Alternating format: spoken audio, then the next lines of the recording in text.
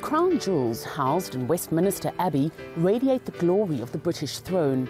But as one generation hands over to another, so too do the memories and crimes of their history.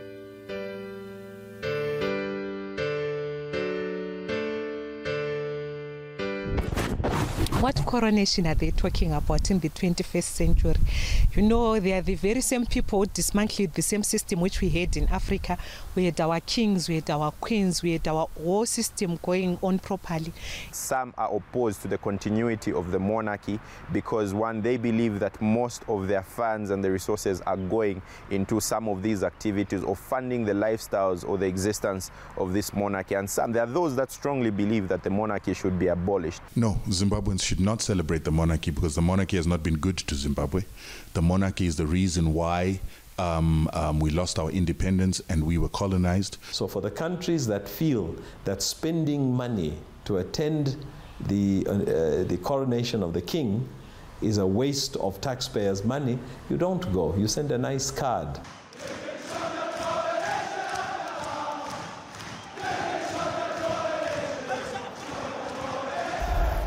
Hello and welcome to this week's Africa Now show, coming to you ahead of the coronation of King Charles III.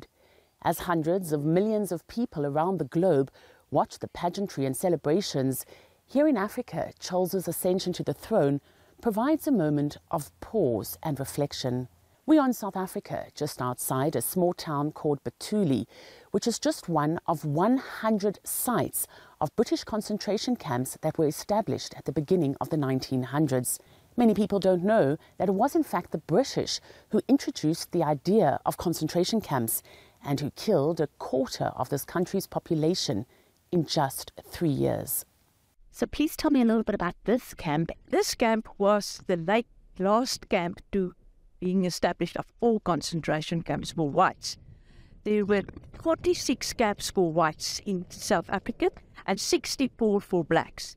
The camps were established because the women and children supply the Boers with food and rations, and they want to keep them from doing that. So they bring them to camps. I grew up with my grandmother, who was one of the inmates here as a young daughter of 16.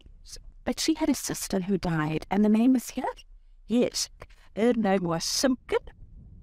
It is Simpkin on this, and she was a bereaved, and they were fought on their farm, Roodepoort in Smithfield District. The sister was younger than she, and she starved.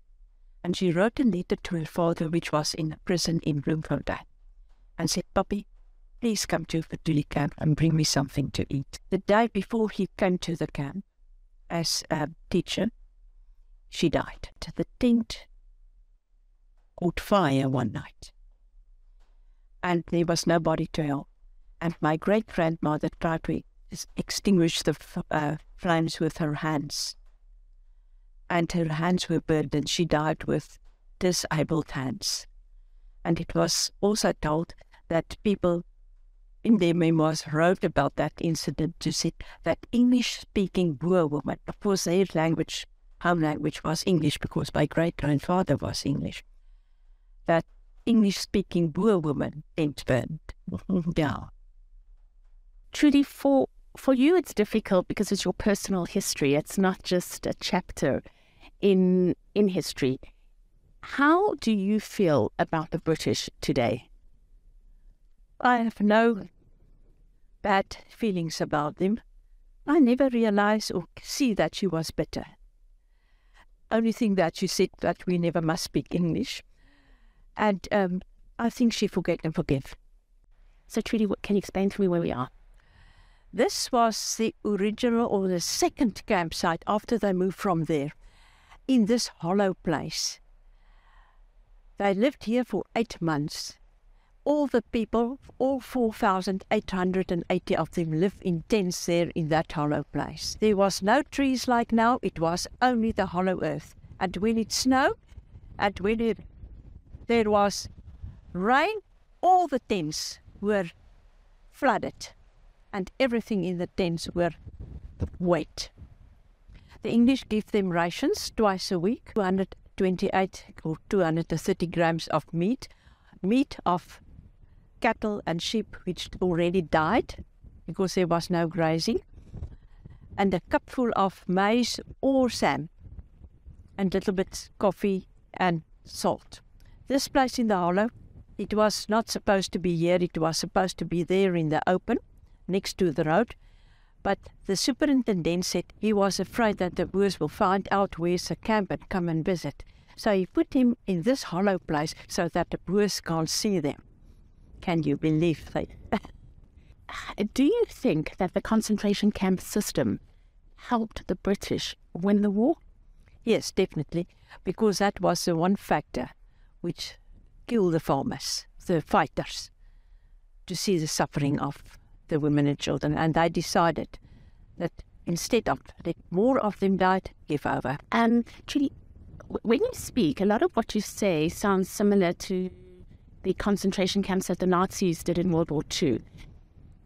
Do you think there's a connection? I have no scientific evidence for that, but I definitely think they learned from the British. What did they learn? How to kill people in the concentration camps, or how to make them suffer. Among the ranks of the Boers were hundreds of Russian fighters who volunteered to travel thousands of kilometers to an inhospitable region to defend the right for freedom. Like the Boers, they hated the British imperialist policies, and many died for the cause.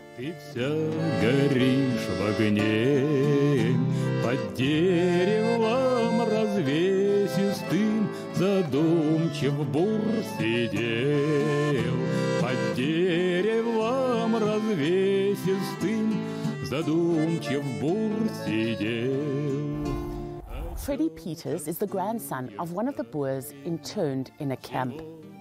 Why did Russia, in your opinion, choose the side of the Afrikaners in the Anglo-Boer War?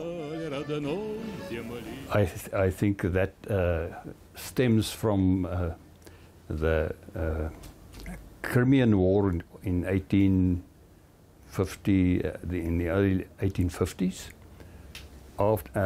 where they had to fight against the British, and the British also had allies supporting them, and the Russians lost at least 500,000, I think, men during the Crimean War. And generally in Europe, because of the expansion of the British Empire, there was the feeling that this thing is going too far. So how did people in Russia know about the Second Anglo-Boer War? How did they even have the idea to come to South Africa? Mostly through the newspapers. Novoye Vremya, I think, was one of the Russian newspapers. And were they volunteers, or was there a request from the Boer side for them to come? They were volunteers. No military personnel in the Transvaal Republic were paid as soldiers, like the British soldiers. The British soldiers were paid by the British government. Altogether, there were about 450,000 British troops up against about 60,000 Boers in the Transvaal and the Orange Free State. And do we know figures? From that 60,000, how many would have been Russian? From the 60,000, it's not possible for me to give exact figures, but a couple of hundred, say 400 or 500 Russian volunteers actually came to South Africa, but that were mostly people that had the means of traveling, because they had to come on their own cost. They came here paying for their fares themselves. Then they go to commando, supporting themselves. You know, the government wasn't contributing. It was volunteers fighting on the side of the Transvaal Republic. But what they did is they sent their good wishes. They sent the famous gift that they sent to General Cronje is known as the Bratina. It is still in the museum, Kruger House Museum in Pretoria, and it contained the signature of 70,000 Russian people who supported the Boers and who sent them good wishes. 70,000 signatures was put into this Bratina and sent to the the Transvaal Republic. Freddie, how important was the assistance that the Russian fighters gave? Apart from being fighters who took part in the Anglo-Boer War, they were also supporting the governments of the Free State and Transvaal republics with hospital services, with Red Cross services. They were actually a joint unit between the Russians and the Netherlands, a joint hospital unit that they sent to South Africa. And of those men who came from Russia, do we have any sense of how many died, how many went back to Russia? Yeah, a number of them died. I know about the officers, Russian officers that died during the Anglo-Boer War. One of the very famous Russian officers is Captain Leo Pokrovsky, who died with two other officers near Utrecht in KwaZulu-Natal on the 25th of December, on Christmas Day 1900. And they were actually buried there, and there's a monument in Utrecht. And the memory of the Russians who volunteered and fought in the Second Anglo-Boer War, is that still remembered and significant in South Africa today? It is really significant, and it's interesting for me to note that the latest monument about the Anglo-Boer War is at the Russian Orthodox Church in Midrand, and it was opened on the 6th of October 2013. That's very recently. And the Russian embassy made a contribution, and every year on the 31st of May we go there, we do the wreath laying. It's also important for the congregation of the Russian Orthodox Church, because that congregation was established on the 31st of May 1968 in Johannesburg. So it's also a date that's important to them. During the last decades, the Soviet Union was much closer to the liberation movement. So the Soviet Union formed a relationship, for example, with the African National Congress in South Africa. Yeah. Did the Afrikaner community, the Boer community, see that as a betrayal, or how is the feeling in the community to... Yeah, I think, you know, we were also brought up to say the rooi gevaar, the red danger, and we fought in the Angola War, and Afrikaners had you know, specific feelings against the Russians. And Afrikaners that did go to Russia realized that there's actually a lot of goodwill among those people, and we should have closer ties. We don't know each other well enough. We drifted apart, and I think that is something that we have to correct going forward. It's over 100 years, and still the Russian contribution is honoured and remembered today. A far cry from the smashed headstones of some of the British soldiers who took part in the Anglo-Boer War, as Nolovuyo Nkunge reports from Johannesburg. Well, I'm coming to you straight from Braamfontein Cemetery Park in Johannesburg, South Africa. This is a place where many founding figures of South Africa are laid to rest, including British, Canadian and Chinese war fighters. A lot of the consequences of the Anglo-Boer War led to this kind of situation. It does come across as very peaceful and well respected, but when you look around, it does not give any of that. It is vandalized, it is not respected, and there is absolutely no way to call this a Commonwealth war grave. 77 World War II veterans are commemorated here. In addition to the war graves, more than 500 British casualties from the Anglo-Boer War are commemorated here. It might seem like a peaceful and respected place from where I'm standing, but this place is abandoned, not sought after, and very much neglected. It's also one of those cemeteries that citizens feel should not exist. Our next story features the great-grandson of a Boer who was one of 5 to escape British captivity and swim to freedom courtesy of Russia. Mr. Steytler, thank you so much for your time. We understand many times that the Anglo-Boer War seems to be a very insatiable topic. Why is this always the case? The Anglo-Boer War has become an insatiable topic and very much above the noise currently, because there are many people in South Africa that were affected by the Anglo-Boer War. When the British came to South Africa, their whole mission was to annex the land of the Boers. And so this topic has re-emerged because it's a sensitive topic to us South Africans. Your great-grandfather, and you are the descendant of Low and George Statler. If you can just tell us the story, there is a remarkable story behind those two names. Just tell us more about that. It is a remarkable story, and very shortly. My great-grandfather, Lou Statler, or his Christian names were Lawrence Jacobus Statler, and I carry his name, Lawrence Statler, very proudly, were at Grey College in Bloemfontein at school. They were in their final years, and the Anglo-Boer War was official soon after they left school. My great-grandfather and his brother George decided to join the Boer commandos against the British tyranny, and they joined the commandos in Bloemfontein. But unfortunately, being inexperienced as soldiers, because remember, South Africa had no army. We were just farmers, tending the land, looking after each other, looking after ourselves.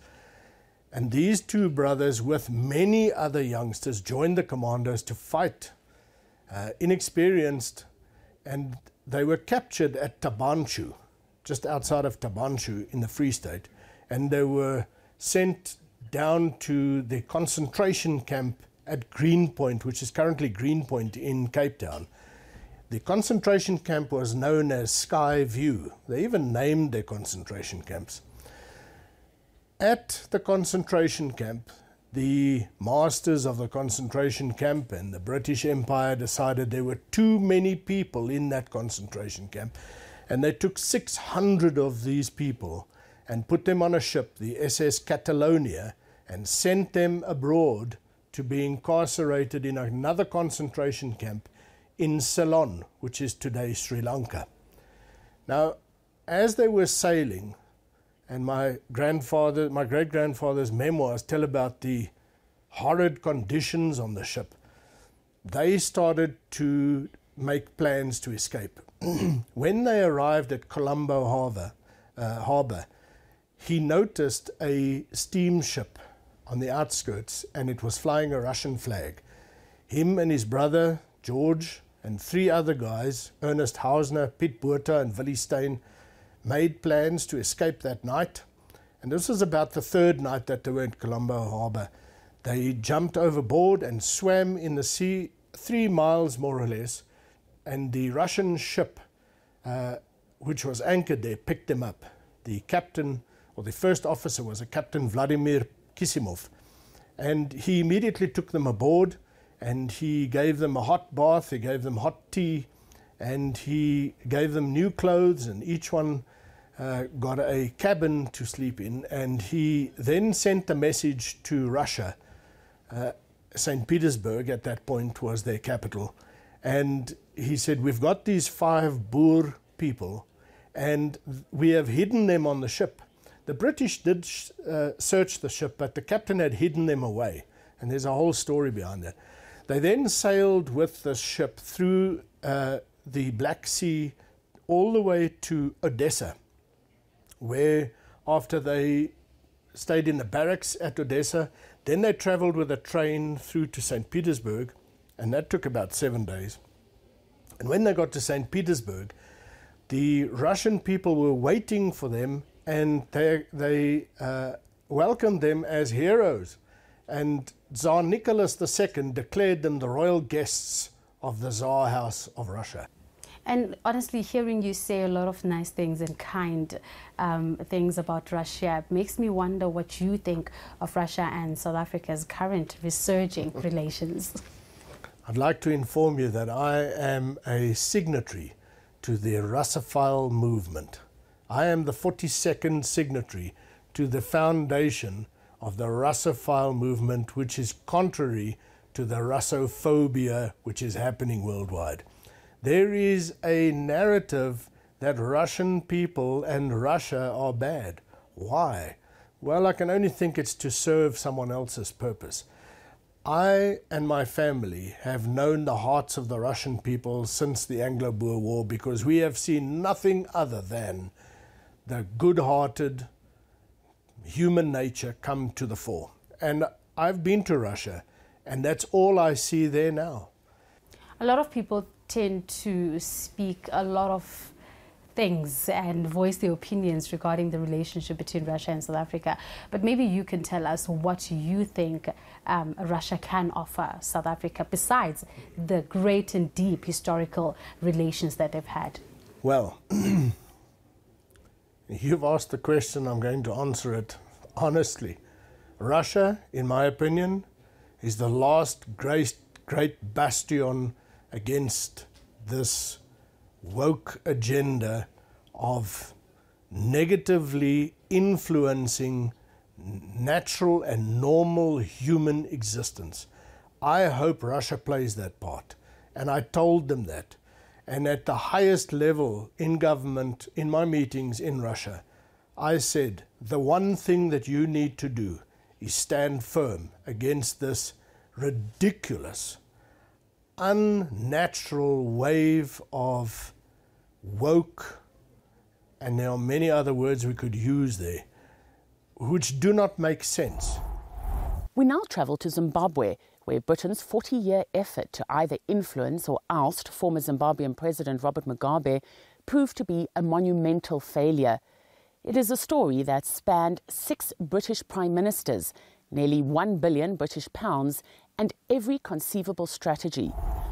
There are several mixed feelings about the coronation of King Charles, given the history of Britain's influence over Zimbabwe and its past colonial history.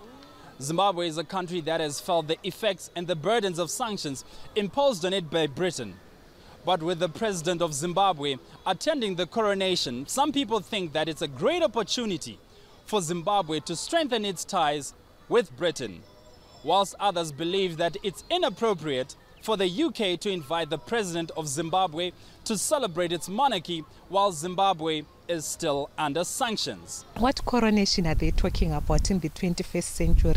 You know, they are the very same people who dismantled the same system which we had in Africa. We had our kings, we had our queens, we had our whole system going on properly. And they decided to have the Berlin Conference, they decided to partition Africa, they decided to bring democracy, which they use as a reason to impose sanctions today. They claim that there is no democracy in Zimbabwe, yet they are planning to have a coronation. What coronation are they talking about? We're expecting them as the masters of democracy to be having elections to choose who will be their king there in the United Kingdom. No, Zimbabweans should not celebrate the monarchy because the monarchy has not been good to Zimbabwe. The monarchy is the reason why we lost our independence and we were colonized. The monarchy is why we still have the body parts of our chiefs and kings still sitting in Britain, and they haven't repatriated them. They haven't made an effort to repatriate, and the monarchy has never paid reparations to the Zimbabwean people for the oppression and destruction of our country that they undertook. And I believe that they should pay reparations for colonialism, and they should pay reparations for the illegitimate and illegal sanctions that they imposed on Zimbabwe for us taking back our land. Given the current state of relations between Zimbabwe and the United Kingdom, some people feel that it is a sign that relations were improving. However, others were more cynical, feeling that the invitation was more about politics than anything else. Keith Baptist for RT News in Harare, Zimbabwe. We travel now further north to Zambia, which was one of the first countries to break free from the yoke of British imperialism. Like elsewhere in Africa, the reaction of the population to the coronation is negative. The symbols of the British colonial era still stands in Zambia today, like the High Court you are seeing behind me, which was commissioned in 1957 by Queen Elizabeth. The Zambian judicial system follows the British judicial system, and even the attire worn by Zambian judges is the same as the Crown Court system. And now the Zambians are going to celebrate the coronation of Prince Charles III with mixed emotions. In my view, I think if any African country is looking to benefit out of the money which is going to be spent on the coronation of King Charles, this country ought to go back and think again. There are no free lunches on this planet. The British government is spending money to honor the inauguration of the British King, and it ends there. As an African country or a Commonwealth member state, you have to ask yourself, is this coronation something that I want to participate in? If you can't afford it, don't go there. But don't expect the British government to give you money which their taxpayers are putting into the coronation of their king. And I think this is the disease that Africa must move away from. The holding the begging bowl and expecting somebody out there to fill that bowl for you. We have to take care of ourselves. So for the countries that feel that spending money to attend the coronation of the king is a waste of taxpayers' money, you don't go. You send a nice card. In Britain too, the home of the Crown, there is a sizable part of the population who are against the monarchy. Analyst Chris Bishop tells us more. From what you're hearing and seeing, is there an anti-coronation movement in England? Well, I think there always has been somewhere. I don't know whether it's any more pronounced. I think it's more people are just indifferent, really, to be quite frank with you. Here we are. There's not many days to go now to the coronation of King Charles III. You really wouldn't know that it was happening. You know, the signs are very, very scant that there is a big royal occasion coming up. Well, one of the biggest ones, you could argue, for, nearly 70 years. Just speaking about the coronation, we understand that there's planned protests on the King's coronation. How's that coming along? Well, no, I mean, I think that there will be always, especially these days. I mean, in this country, there's protesters against oil, there's protesters for the environment, there's protesters for the cost of living. There's a lot of protests. I'm sure there'll be people there. It'll be a worldwide TV event trying to make their point in front of millions around the world, I'm sure. I just think that's a sign of the time, that reverence that for the royal family that has been prevalent since the days of Queen Victoria, if you like. It's slowly becoming a thing of the past. But I don't think it's just here in England. I think it's a worldwide thing. The support to the monarchy is slipping away. Is that, according to your opinion, really the case? Just to give you an idea, I mean, when Princess Diana and the current King Charles III, when they married in 1981, I remember it vividly. I mean, there was flags everywhere. There was bunting on the streets. People had street parties. The whole place shut down for the day. There were cricket matches. There were celebrations and everywhere. And everyone watched it on television. It was huge, you know. But this time, as I say, you wouldn't really know that, that things were happening. Well, that brings us to the end of this week's show and a sad chapter in Africa's history. Here in South Africa, memorials like this one dot the countryside as a reminder of the dangers of colonialism. The Anglo-Boer War is sometimes referred to as World War Zero. Next week, we look at another war, this time the Second World War, and the African contribution to the defeat of Nazi Germany alongside the Soviet Army. Join us then as we celebrate Victory Day. From now, though, from me and the team, goodbye.